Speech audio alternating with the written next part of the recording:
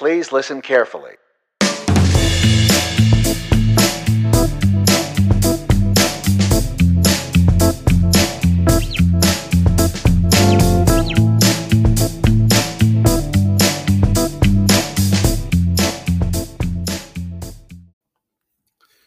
And welcome in, everyone, to the Heard It Here Sports Podcast.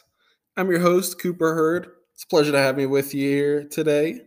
We talking a little bit of 2023 NBA Draft. 2023 NBA Draft could be taking place if 6 months or so from now, 5 or 6 months, sometime in June after the playoffs. This is a good draft. This is loading up to be one of the top drafts we've had this millennia in the 21st century, whatever you want to describe it as. We've got a couple of superstars spearheading the class. Victor Wembanyama, one of the biggest, pun intended, names in, frankly, sports, I would say. A 7'4", potentially 7'5", big man out of France. He's about 19 years old. His birthday was back in January 2004 birth date. So again, he's about a little over 19 years old. He made the decision this past year to switch teams. He was previously playing for Asvel in France, switched over to another team in the French League, Metropolitans 92. I believe he actually moved over to this team in part because the French national team coach, who's a guy that he had played on the French national team, he has some relationship with. He is the coach of Metropolitans. Part of the reason Wembanyama went there is to play under him. Pretty clear he made a good choice, though. You look at his statistics year over year. He's playing about 18 minutes a game last year in pro league play, LNB pro league play. Over 16 games, about 18 minutes a game, was getting up 8 field goals a game, scoring 9.4 points, putting up 1.8 blocks, which in 18 minutes is pretty remarkable. Honestly, if you look at his stat line for what it is, it being 18 minutes a game, it is pretty phenomenal. But this year was able to bump those minutes up to 31 minutes a game, almost 32 minutes a game so far in 19 games of league play. And he has almost doubled his field goal attempts, up to 16 field goal attempts now in those 31 minutes. He's scoring 22 points. He is taking 5.5 three-pointers a game. He's making almost 30% of those, so not a huge percentage, but I mean 5.5 threes a game is that's pretty good if you're looking at like a wing or a forward that you're looking to draft. For a center, it's phenomenal. Shoots 56% on his twos, which for a big man traditionally you'd like to see that higher, but for a big man that takes off the dribble pull-up twos with regularity, I think that's perfectly fine. Six free throws a game, shoots 80% on those. That's kind of what you like to see. 3.3 blocks per game, which is really cool. And a stat that's kind of weird to mention, but kind of worth noting is that he's got 2.6 turnovers per game this year. He actually averaged, again, 1.8 turnovers last year in 18 minutes. Not necessarily a compliment to his skill, but it is something worth noting that this is a guy that if you've seen the highlights, you know that he's a guy that handles the ball. He likes to throw some pretty creative passes. Obviously, he's somebody that's trying to create his own shot off the dribble. So, that type of player is always going to be prone to turnovers. But if you can capitalize, with something like 22 points a game, and specifically if he can start really becoming efficient on jump shots, and then obviously he's going to certainly have opportunities to capitalize around the rim. That's when he becomes a very dominant offensive player. I think one thing that is worth noting is, this is a section where when you talk about concerns, everyone always just says the only concern is injury concern and that's overblown. I don't know that that's the only concern about him, just in terms of him being touted as this this generational prospect who's potentially a better prospect, if not the greatest since LeBron James, a better prospect than Anthony Davis, Zion Williamson. There's a very good chance he does live up to that reputation. I also think it is worth noting, though, that his defensive fundamentals, his offensive fundamentals, but specifically, his defensive fundamentals, instincts, being in the right places, not necessarily the strongest. I have no doubts that Victor Wembanyama is going to get to be an incredible defensive and offensive player. And I don't think that intelligence, not intelligence in terms of IQ points, but in terms of perception on the court, how quickly he picks things up, and his reaction speeds, basketball IQ for, to use a lazy term. I don't doubt that he is going to get there. I do think there's a good chance that his first couple of years, he's not going to be, again, I think there's a good chance he doesn't win Rookie of the Year. I think there's a good chance he's not like an all-star by age 22 or 23. I think it's going to take him a few years to become a true bona fide superstar or star. I think it's going to happen first on the defensive end, but even then, I think it's going to take a little bit of time because he is pretty raw in terms of not his instincts. He's got rim protection instincts. He's got scoring instincts. He's got instincts. But his consistency on both sides of the floor, I think, is going to take a little bit of time. Although there's also a good chance that I'm totally wrong and they just picks it up right away. And there's also a chance that he's a little bit behind and it just doesn't matter because, again, maybe being that big and that skilled is just such a game breaker that right away he's just able to make an impact even being a half second slower than everyone else. Or it's also possible I'm just misreading it and he's going to be super perceptive right away. You never really know with these guys, especially the super talented ones like Wemby. Couple of things I wanted to mention. Again, a defining skill of his, just being a game breaker. He's just, the ultimate guy you have to try to plan around, but you'll never be able to plan around. He's Taco Fall, except, more skilled and more mobile. He's Bol, except more consistent. I'm throwing out comps now. That's not really what I meant to do, but I wanted to sort of brand my comps as brings to mind. So a couple of guys that Wemby brings to mind. Bol's a lazy comp, but also a decent one just in terms of being that big, that lengthy, and being able to specifically what I would compare the two of them on is Bol's ability to dribble, drive, and handle the ball in transition, but specifically drive to the basket and finish. A couple other players he brings to mind. Ralph Sampson, I think, is probably the best comparison, although I'd be lying if I said I'd watched a bunch of Ralph Sampson clips, but the idea of being this freakishly tall guy with some face-up skills that's almost more of a wing forward. I don't want to say a finesse player, but more of a skill player than a true big.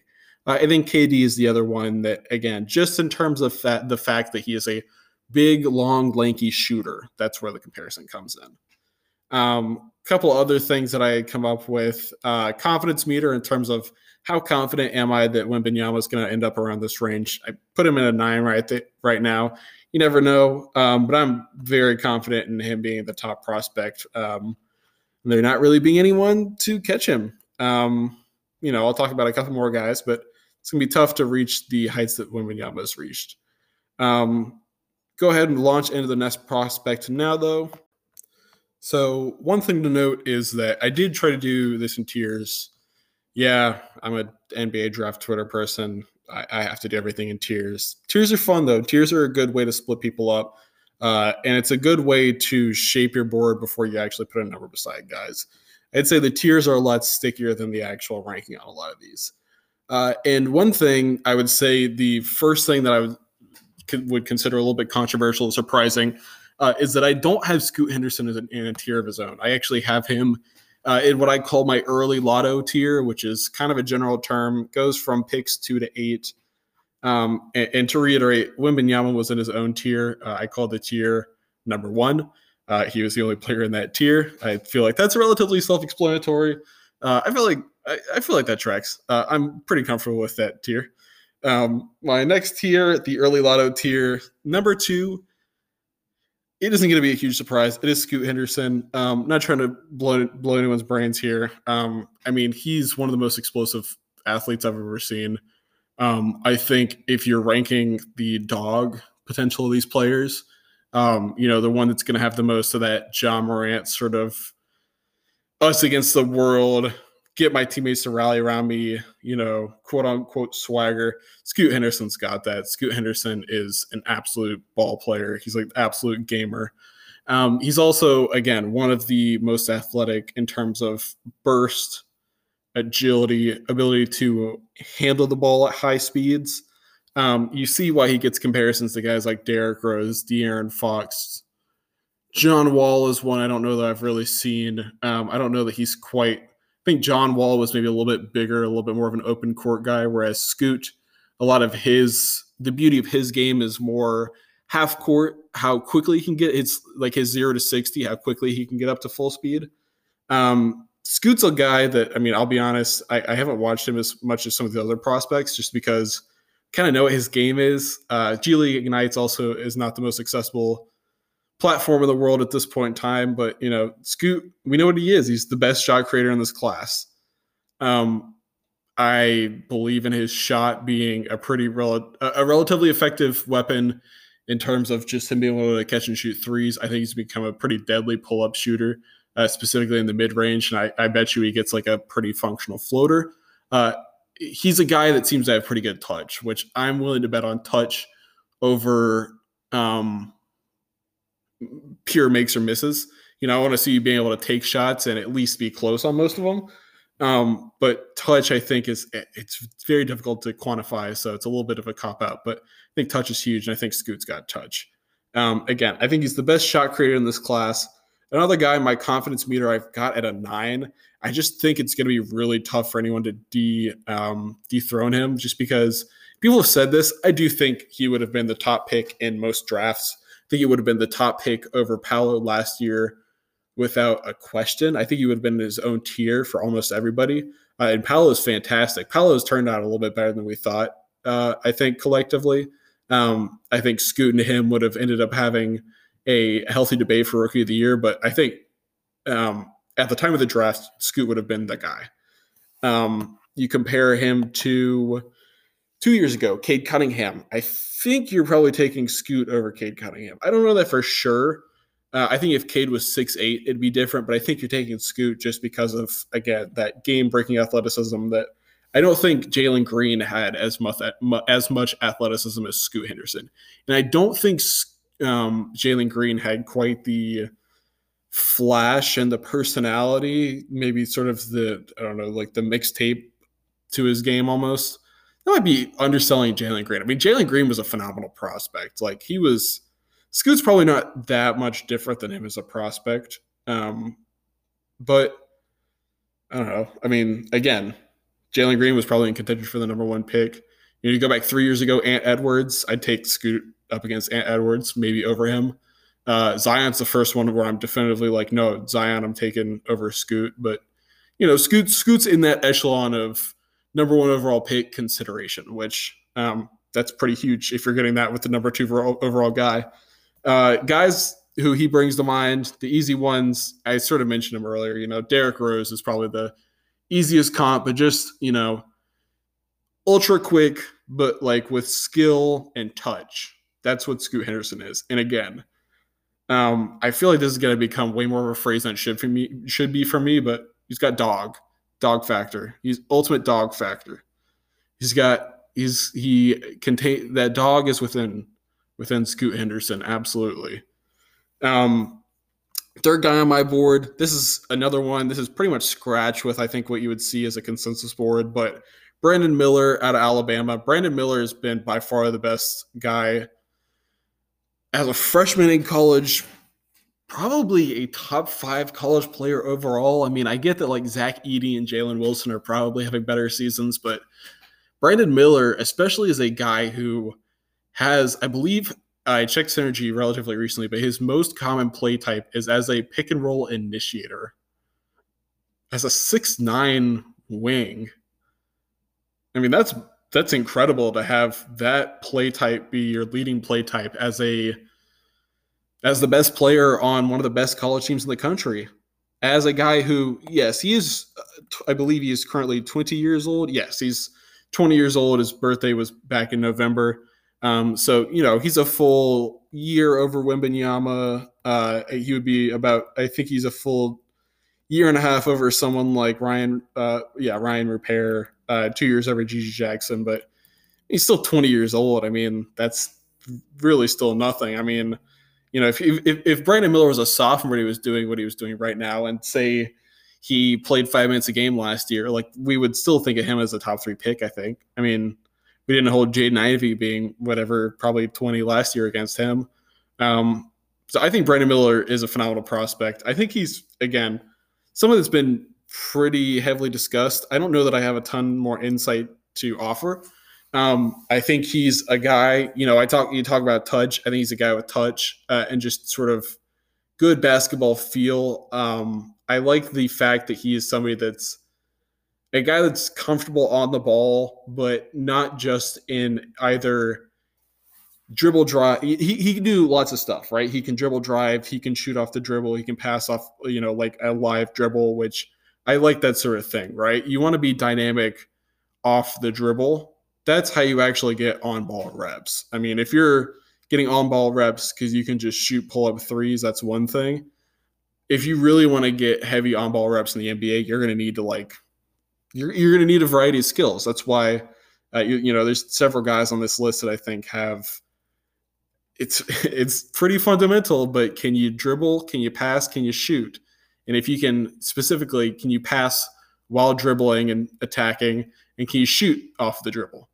Those are the 3 real main skills as an offensive player. And Brandon Miller can absolutely do all 3 of those. Also, he's 6'9", so it's pretty nice. As far as confidence meter, I've currently got Brandon Miller at a 5. I'm just a little bit nervous just with how I'm evaluating this type of player. Again, a 6'9" guy. This is the type of guy that evokes the comparisons of Paul George and Kawhi Leonard. When Paul George and Kawhi Leonard and Jimmy Butler are the guys that get evoked, I get really nervous because those are like incredible developmental stories. But Brandon Miller is much more developed as a college player than, say, Paul George was. There's a reason Brandon Miller is mocked to go 3 in a hyper-competitive draft, and Paul George went, I believe, 10th. 9th or 10th overall, right? These are different levels of prospects in terms of what they're doing in college. But I do still get a little nervous with Brandon Miller. I mean, he's not like an incredible explosive run and jump athlete or like the most, coordinated guy in the world. Like, he's got a great shot, a solid dribble, but I wouldn't say his dribble is like phenomenal. I don't think he's not like a point guard or anything, right? A guy I actually had as somebody that he brings to mind for me is Gordon Hayward. I don't know how fair that is, but just a guy that, again, has the base level of I can dribble, I can pass off the dribble, I can shoot off the dribble, I can be in the right spot, people respect me on and off ball, and also I'm 6'8" or 6'9", right? I mean, that's a huge part of being a good basketball player, is being able to do those 3 things, and then the taller you are, the better. So Brandon Miller is a guy that, again, I have him as a 5 right now in my confidence meter, but I could see him shoring that up. I would say the reason I have him as a 5 is just because I could see a couple of guys flashing as like real superstar talent, specifically a guy down in Houston, I think could end up being my 3rd overall guy.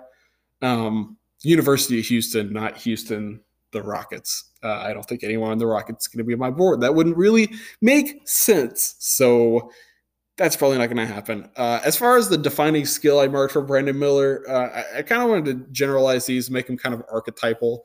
But big shooter with skill, right? Brandon Miller, I know he's probably more than that. Again, he's doing pick and roll reps, but he's a big shooter. That's his best thing. He's a guy with skill. I think that's what really defines Brandon Miller as a basketball player. So on to pick 4 of my lottery, Big Board 1.0. So number 4 on my big board, Cam Whitmore out of Villanova. This is, I would say, where the draft really starts to get tricky. I think Brandon Miller has kind of solidified himself as the consistent number 3. Amin Thompson may have something to say about that, but recently I feel like I've seen Brandon Miller start to creep in that spot a little more often. But for me, I don't have Amin next. I've got Cam Whitmore next. I think the biggest thing that I was impressed about, I think Cam Whitmore is probably more like 6'6". He's listed He's listed on ESPN as being 6'7", 230 pounds. I think he's a little more like 6'6". If he was 6'7", I think if he was 6'8", he would be really a contender to be number 3, maybe even number 2. But as a 6'6" guy, I was really impressed with actually how he's more of a guard. He's got like guard skills more than he is a wing, or what he's listed on ESPN as a forward. He is a guy that's comfortable creating his own shots off the dribble, creating his own shot from 3. He has only played, oh boy, how many games has he played this season? He has not played too many games this season. I believe he's played 14 exactly, and 8 games started, not because I'm looking on ESPN. I just happen to remember that. But his first game of the season was beginning of December. He had some injury issues that were keeping him out. I'm not 100% sure what part of the body he was dealing with, but he's seemed not to really have any issues with injury since he's come back. It didn't take him long to start scoring. He had 21 points in his second game against Penn, 19 in his third game against Boston College. His biggest game of the season was against Xavier, where he had 26 points on 11 of 18 shooting, 3 of 7 from 3. But overall, I would say he's been pretty up or down. He's had 5, it looks like 6 games in single digit scoring. He's had 3 games over 20 points. He's consistently getting his shots up, though, I will say.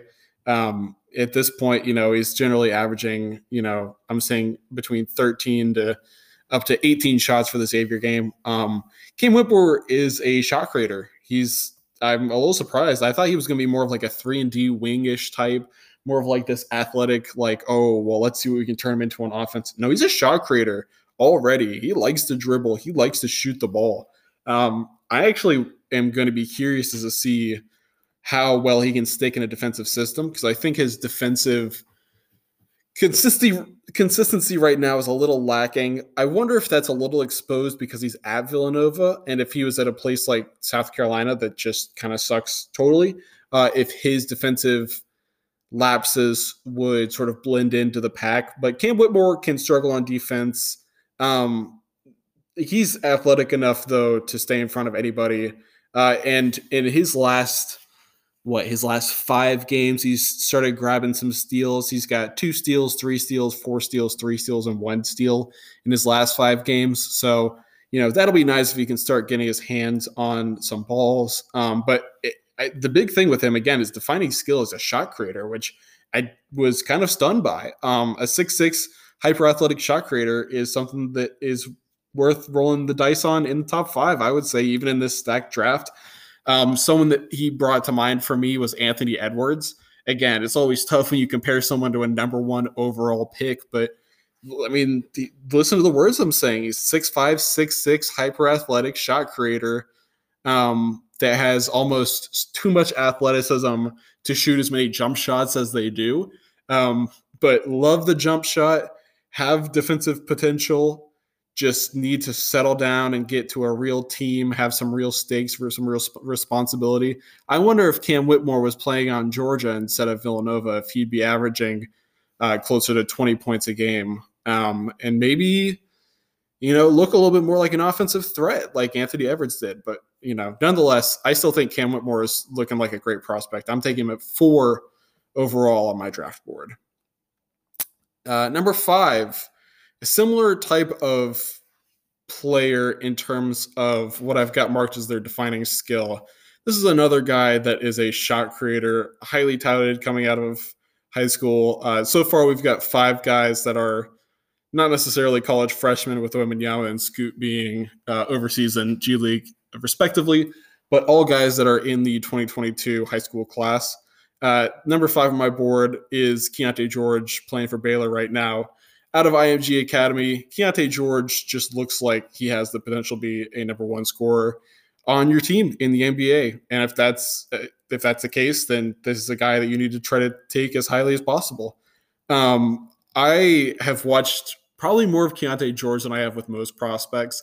I think, well, you talk about Scoot Henderson. I mentioned earlier how he's got that dog in him, right? That's one of my favorite phrases, although I always feel awkward saying it. Man, Keyonte George has that dog in him. But Keyonte George is like, I tweeted this relatively recently, but Keyonte George is going to be the dude that like every NBA player is like, I love Keyonte George.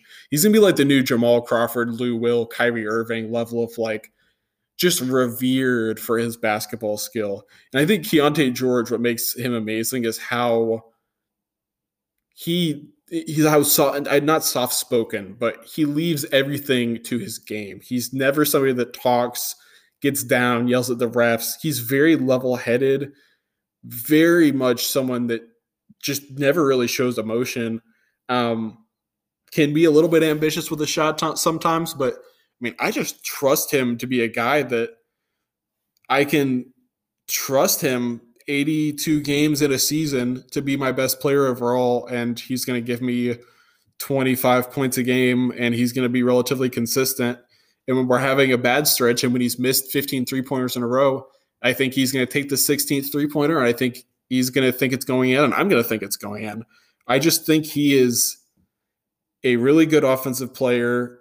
Again, I'm going to go back to touch. I think he's got really good touch. I think for a guy that is 6'4", maybe even 6'3", I think he's pretty burly and brawny. I think the fact that he can survive in Baylor's defensive system is a good thing.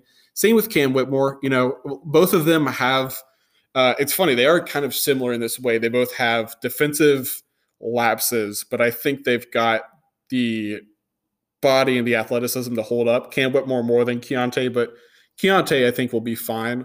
You're just going to have to train him to get through screens, and you know, maybe if he's the number one option on your offense, maybe he's not working quite as hard. But I think if he's not in a primary offensive role, like I think he'll be solid on defense. I don't think that'll hold him back.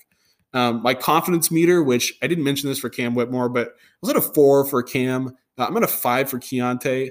A little more confident in Keyonte than Cam, just because Cam has been a little bit more consistent with his offense. In terms of really more the attempts rather than the makes. Keyonte certainly had his fair share of misses, but I am more consistent or more comfortable with Keyonte's diet being a little more consistent. I feel like I know what I'm getting out of him as an offensive player. But even still, you know, Keyonte, having him as high as number 5, you're really betting that this guy can either be your best or second best offensive player. Like if he's not that, he's not worth a top 5 pick. He's probably not worth a top 10 pick in this draft. Again, he's 6'3". I think he's pretty strong. I think he's got some decent size, but he's, you know, it's not like he's got a 6'11" wingspan or something. Like he's, you know, he's going to have to just be a really good scorer. A comparison I've heard from, I believe it was on the Locked On Big Board podcast, Rafael Barlow's podcast, but I believe Leif Tulane was a guest on there and made a comparison to Jamal Murray for Keyonte George. I think that makes sense in that just them being professional scorers. I think you can kind of point to anyone in that mold. The Jamal Murray, Donovan Mitchell, Shai Gilgeous-Alexander, Zach LaVine. There's sort of this mold of like high-level scoring guards, sort of the resurgence of the shooting guard. Keyonte is a little bit less athletic than somebody like, say, Zach LaVine or Donovan Mitchell. He's not as tall as Shai. Shai's got probably 2 or 3 inches on him, and you know it's tough to replicate what Shai does. It's hard to even describe what Shai does, but you know I think Keyonte's got a chance to be in that realm of guards as a scoring guard, and I think it's worth taking a chance on. Again, I think, you know, at this point, you're taking the 3rd best shot creator in the class, but I think you're still taking a guy who has a chance to be one of the 2 best creators on your team, which, hey, that's the sort of risk you got to take at this point. Number 6 in the draft, sticking with guards, This one's a lot different, though, from the past two guys. This is not a shot creator in the traditional sense, but I'm taking Cason Wallace, number 6 overall, out of Kentucky.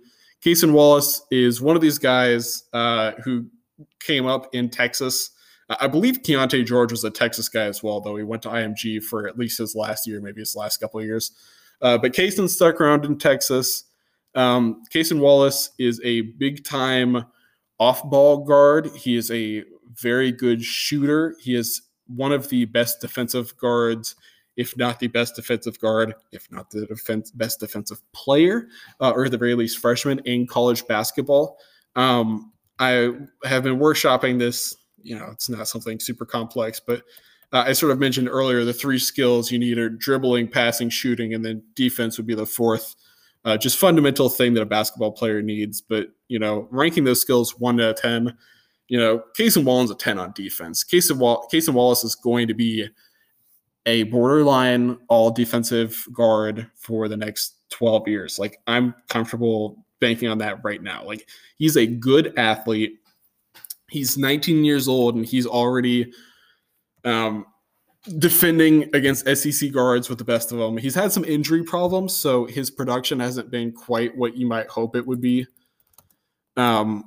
Recently, at the very least, I've got his defining skill listed as off-guard skills, which, again, this sort of gets into his ability to shoot. I think he's going to be somebody that's really good when he gets the ball swung to him, somebody that can drive off of an advantage situation. I think he's somebody that is going to be just fine taking 7 or 8 shots in a game and making 4 or 5 of those shots. I think he's going to contribute what he can. I think he's going to get you some steals. He's probably going to average steal and a half a game, 0.8 blocks a game. He's going to be efficient. He's not going to turn the ball over much. I just think this guy is going to be a starter on your team. I think he can play alongside a point guard. I think he can play alongside a creator like Luka.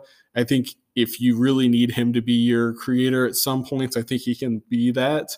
I don't think he'll ever be Keontae George level of shot creator, but I think he can be like a lower level lead guard, if not necessarily a shot creator in the pull-up jumper sense of the term, but in terms of more of the conventional point guard running the offense, I think Cason Wallace can do more of that than people give him credit for.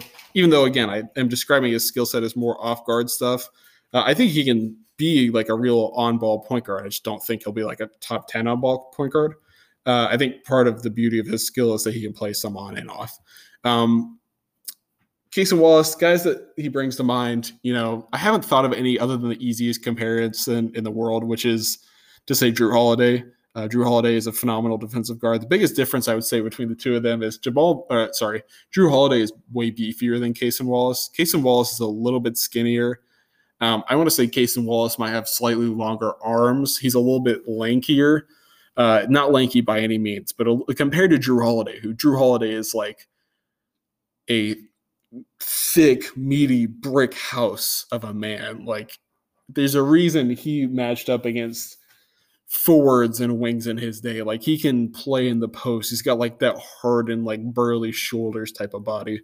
Cason Wallace is not quite like that. I almost want to call him more of like an Eric Bledsoe on defense. That really undersells his offense, but maybe more in that mold on defense. And then on offense, I just think he's going to be a solid point guard that can run occasional pick and rolls, isn't going to create too much, but if you've got a star, you can get it to your star. He can shoot a little bit off the dribble. I think he'll be more shooting off the catch, but I think he's going to be, again, one of the things that I think is going to be a key philosophy for me in drafting is going to be, do you meet the base requirements to play in the NBA in these 4 categories? Dribbling, passing, specifically off the dribble, shooting, specifically off the dribble, or that's not really fair to say. I would say shooting, versatile shooting, whether it be movement shooting on the 3, unset 3, shooting in the mid-range. Maybe it's almost more even touch, right? Like, I think at this point in time, even the most, PJ Tucker-ish of 3-point, stand in the corner, all I'm going to do is shoot threes. Like, those guys, it's tough to really just shoot threes. You really have to have a little bit more of an offensive game than that, especially if we're taking you this high. But Cason Wallace is just a guy that I think can really excel in every baseline skill: passing, dribbling, shooting, and defense. I think he's going to be very good at all four of those skills. I think he's going to be better than most players on his team. I think it's going to be the reason that he's in a rotation for virtually all of his career, and that he'll be getting a lot of minutes at a lot of points in his career. He's almost too good to fail. That's how I would describe him. I'm not a huge fan of these high ceiling or high floor, low ceiling statements. I think that's a little bit of a fallacy. I think Cason's got a higher ceiling than people might want to give him credit for, but I do think there's just a really, really high chance that he's going to play a lot of minutes and relatively early on, which the earlier you can cement yourself as an NBA player, the better for your career. No doubt about that. So number 7 on my board next, after talking about Cason, this is a guy that I alluded to earlier. I could very easily see number 7, Jarace Walker, ending up as a top 3 guy on my board, if not maybe a top 5 guy. Jarace Walker, I got into a little bit of a rambling statement about referring to Cason Wallace and the baseline skills and how shooting doesn't necessarily mean just catch and shoot shooting, right? Or just standstill free throw shooting. I think shooting, a lot of what it entails these days, I think we've moved beyond the pure 3-and-D, all you need to do is stand in the corner, shoot threes, and then defend your man. I think to be a solid offensive player, you have to be able to score in more ways. You have to be able to get in the paint and finish in traffic, whether you have a little floater game or contested layups. You have to be able to finish sometimes in the mid-range. Your three-pointers are not generally going to be clean. You're going to be either moving, or your feet aren't going to be set, or it's a pick and pop, or you're, coming off of a dribble handoff or something, or the pass is low, whatever it is. I think being a versatile shooter and scorer is really what defines you as a good shooter/scorer. And I think Jarace Walker is exactly the type of example of somebody that is maybe not a great catch and shoot 3-point shooter, maybe not a very prominent one by any means. If you look at his stats this year, he's shot only a couple of threes this entire year. I believe he's shot 41 threes in 21 games, which is not nothing. That's around 2 per game. However, he's 6'8". He's a forward. He's a guy that likes to dribble, handle the ball, likes to score. For that type of player, generally you want to see them be a 3-point shooter, right? If you're going to be a shooter, you want to see that from 3. Another red flag, maybe you don't want to call it 3-point shooting a red flag, but the free throw shooting, I would say, is a bit of a red flag. Shooting 2.4 a game, which is not a ton. He plays 26 minutes, only takes 9 field goals. So it's not like he's taking a huge volume of shots, but 2.4 field goals a game. And he's taken 50 overall for context. He's only made 32 of them. So he's shooting 64% from free throw line, which is not very good for somebody that I think a lot of why people are enticed by Jarace Walker is that they think he has potential to be a shooter and a real scorer. But the beauty of Jarace Walker is that those stats are a little deceptive. If you watch something and of course I'm going to pick his best game of the season, partially because that is his most recent game and the one that I most recently have seen. But in this game last Saturday against Cincinnati, Jarace had 25 points on 10 for 14 shooting. He probably had 4 or 5 pull-up, not pull-up necessarily, but more like turnaround sort of dribble into a little post move and then pull up for kind of a fadeaway, not really fading though, sort of fading a little bit to the side. Just pull up mid-range jump shots that he was just canning. A couple more ugly-ish floater type of things that were just this is just somebody that has really good feel and is managing to get shots off and getting buckets. I think when you really watch the games for Walker, you start to see he's got really good. I'm going to go back to this well again. This may become one of my catchphrases as well. He's got phenomenal touch, man. He's just got such good touch.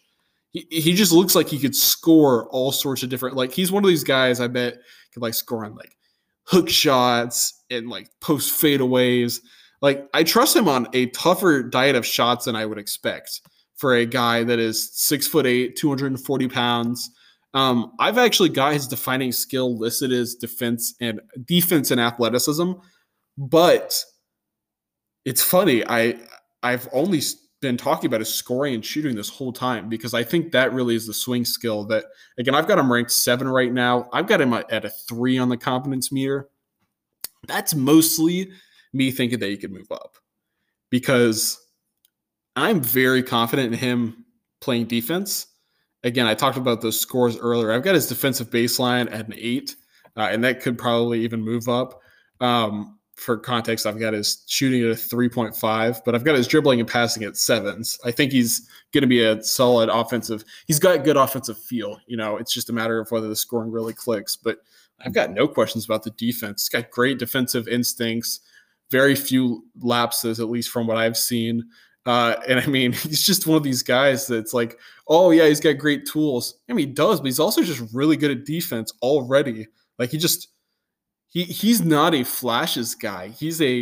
I'm executing every single play on offense and defense, specifically in this case, defense. Like you don't have to extrapolate that much from what he's doing. Just like map him onto an NBA court right now. It just works. So I've got his confidence meter currently at a 3.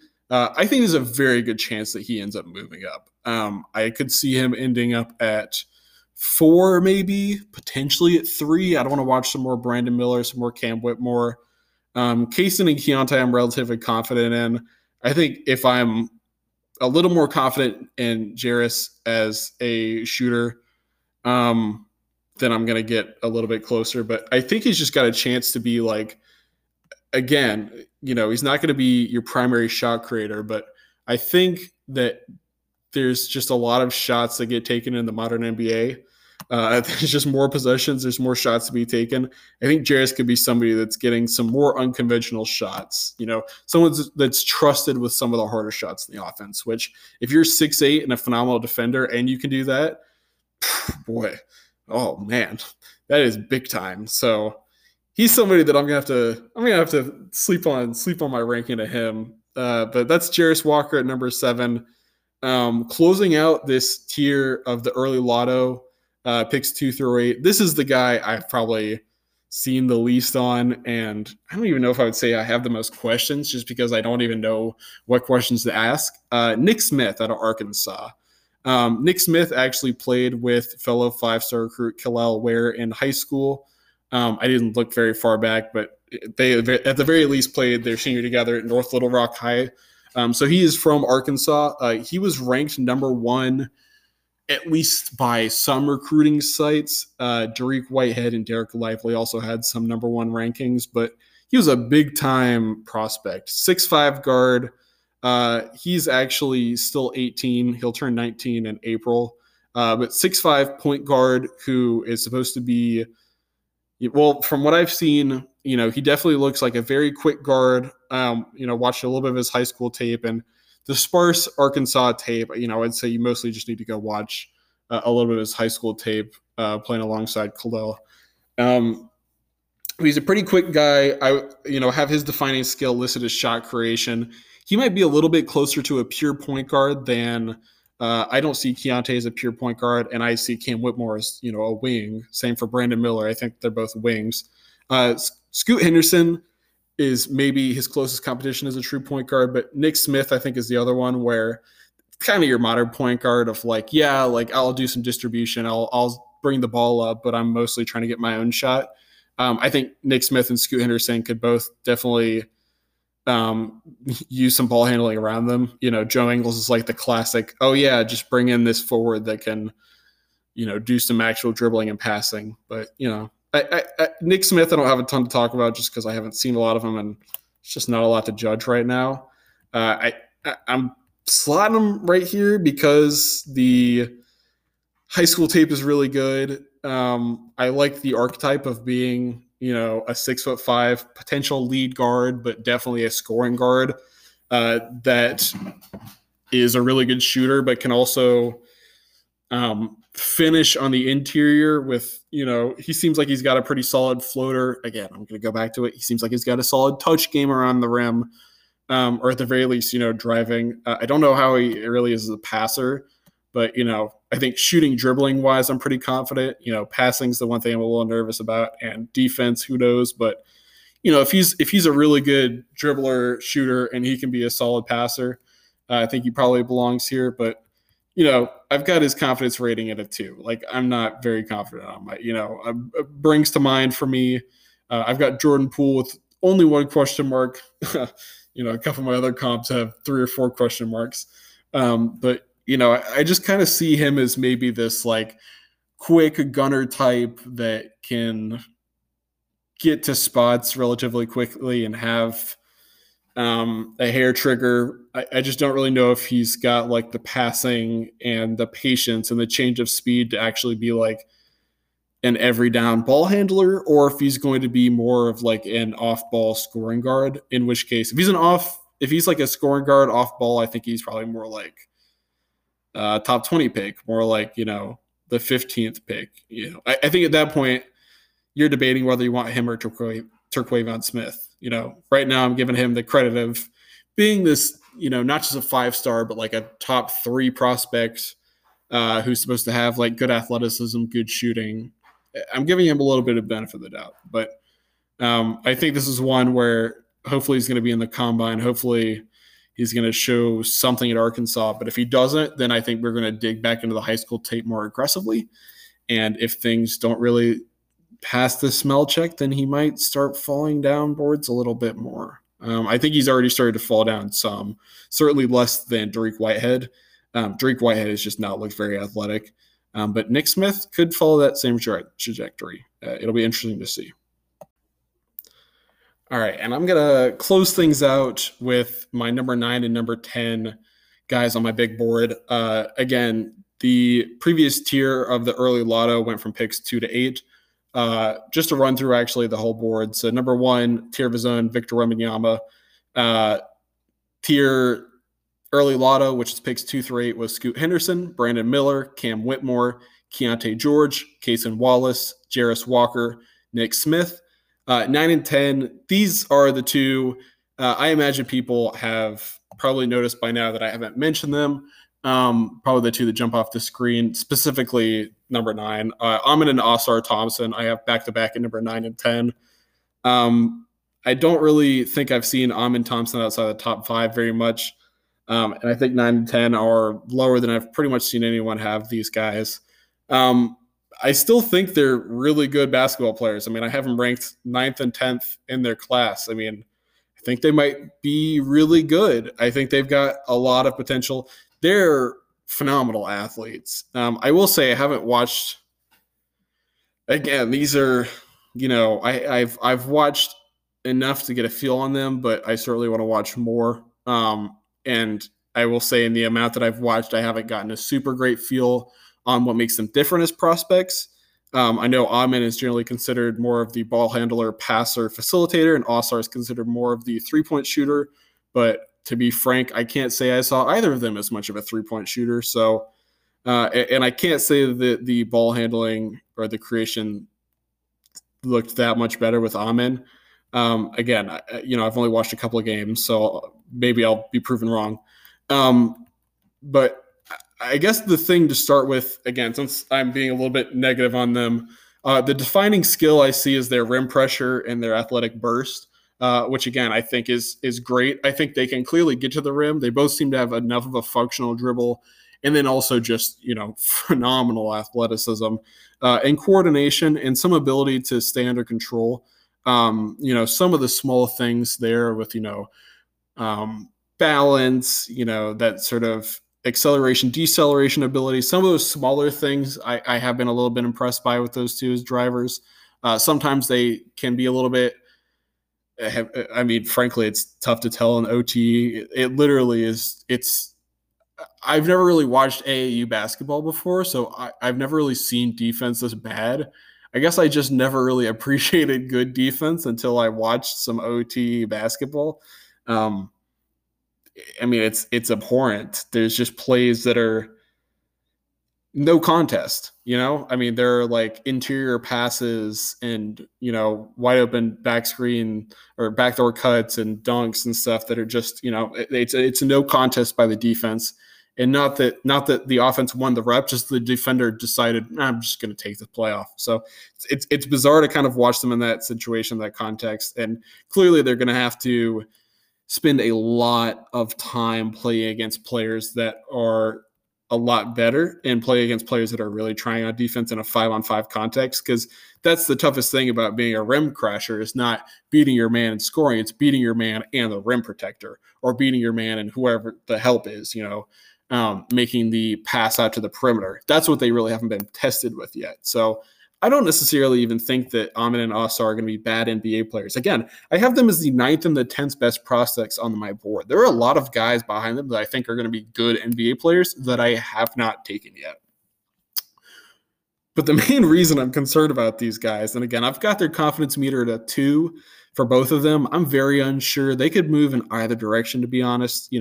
Probably more up, but I could see them moving down as well. More again, because I'm more impressed with their guys.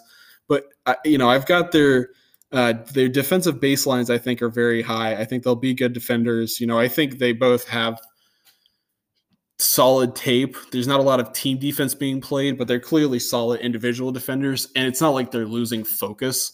Like the defensive lapses I mentioned earlier, they don't seem to have a ton of those, even though there is not a lot of focus that needs to be done in the game they're playing. The main concern, obviously, is the shooting. I don't even want to talk that much about that because, the main observation I'll make on the shooting, it's not just the catch and shoot threes. It's not just free throw shooting.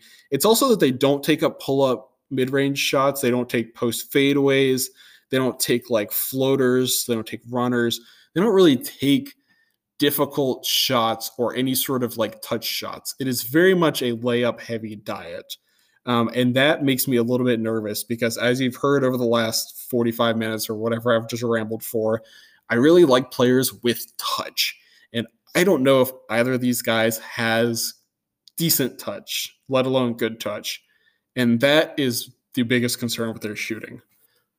The second concern I have, which coupled with the shooting, is what's making me really nervous. And again, giving me a confidence score of 2 out of 10.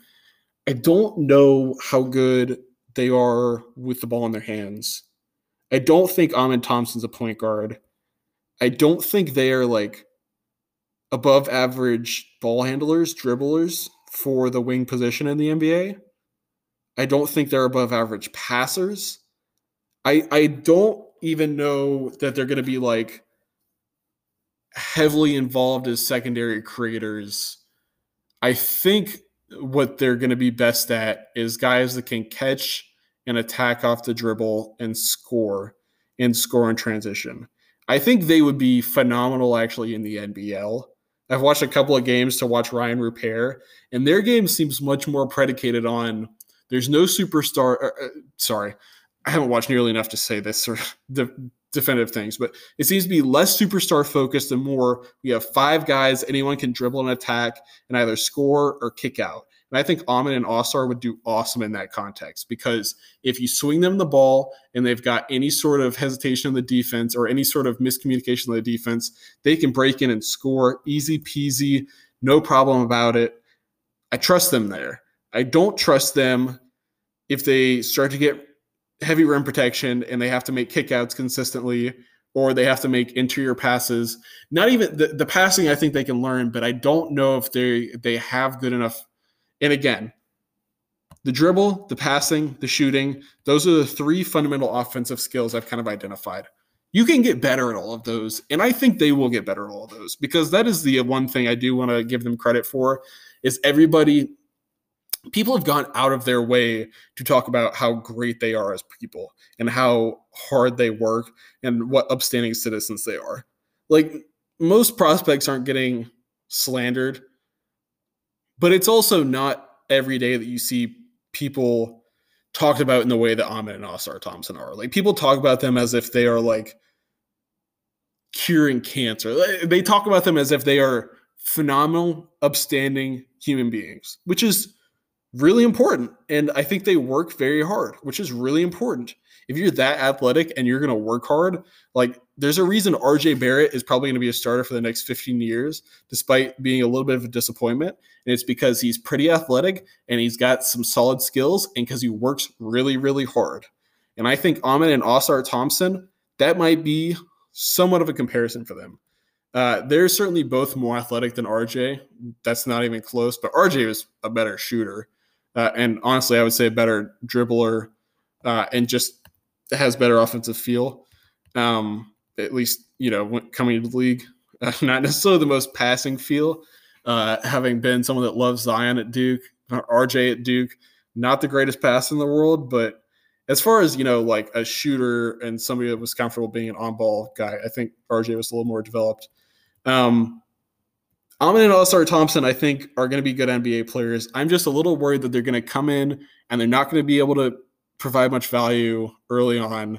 And either they're going to be on tanking teams for a couple years and they're not going to learn how to play really good winning basketball, or they're going to get to good teams and they're going to be kind of stuck on the bench. And it's just going to a la Jonathan Kuminga, right? These guys are probably more skilled than Kuminga, but, similar, just it's hard to really develop if you're on the bench for 2 years. I think there's a lot you can do. But there's a point at which you got to be able to get on the floor, right? I am very hesitant to even say this because this is frankly insulting. And I don't even, so I'm trying to use this brings to mind category just as this is not a comparison in terms of I think these two players are similar, or in this case, this pair of twins and this player are similar. I'm trying to use it as these guys, I can see similarities in the way that they play. Thinking in that way, what does one group do better than the other? So the comparison that I have written down here is Josh Jackson.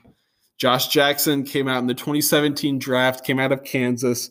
He was a very athletic 6'7" or so, maybe 6'8" forward that had pretty good ball handling, pretty good passing vision. Wasn't much of a shooter or a scorer, but I would say probably shot it a little more than the Thompson twins, or I would say probably equal to be fair. I think Josh Jackson had some behavioral issues, probably in terms of, his work ethic and stuff like that. And just, at this point in time, it doesn't matter how talented you are. You have to love basketball and want to be a really good professional, or you're just not going to be a great professional. You can make money, you can be a bench player, but unless you want to be really working at it, you're not going to be a great player. So this Josh Jackson comparison, again, I think that there's 0% chance that Amen and Ausar aren't better than Josh Jackson. I think they are just inherently more talented, and I think they have a way better head on their shoulders. But I do think it's worth noting that Josh Jackson was playing high-level Big 12 basketball, was showing off dribbling skills, was showing off some scoring ability. I don't think people were necessarily thinking of him as a point guard, but similar in the way that Amen has been thought of as like, oh, he's kind of like a point forward-ish type of guy. And Ausar, I think, has gotten some of that too. I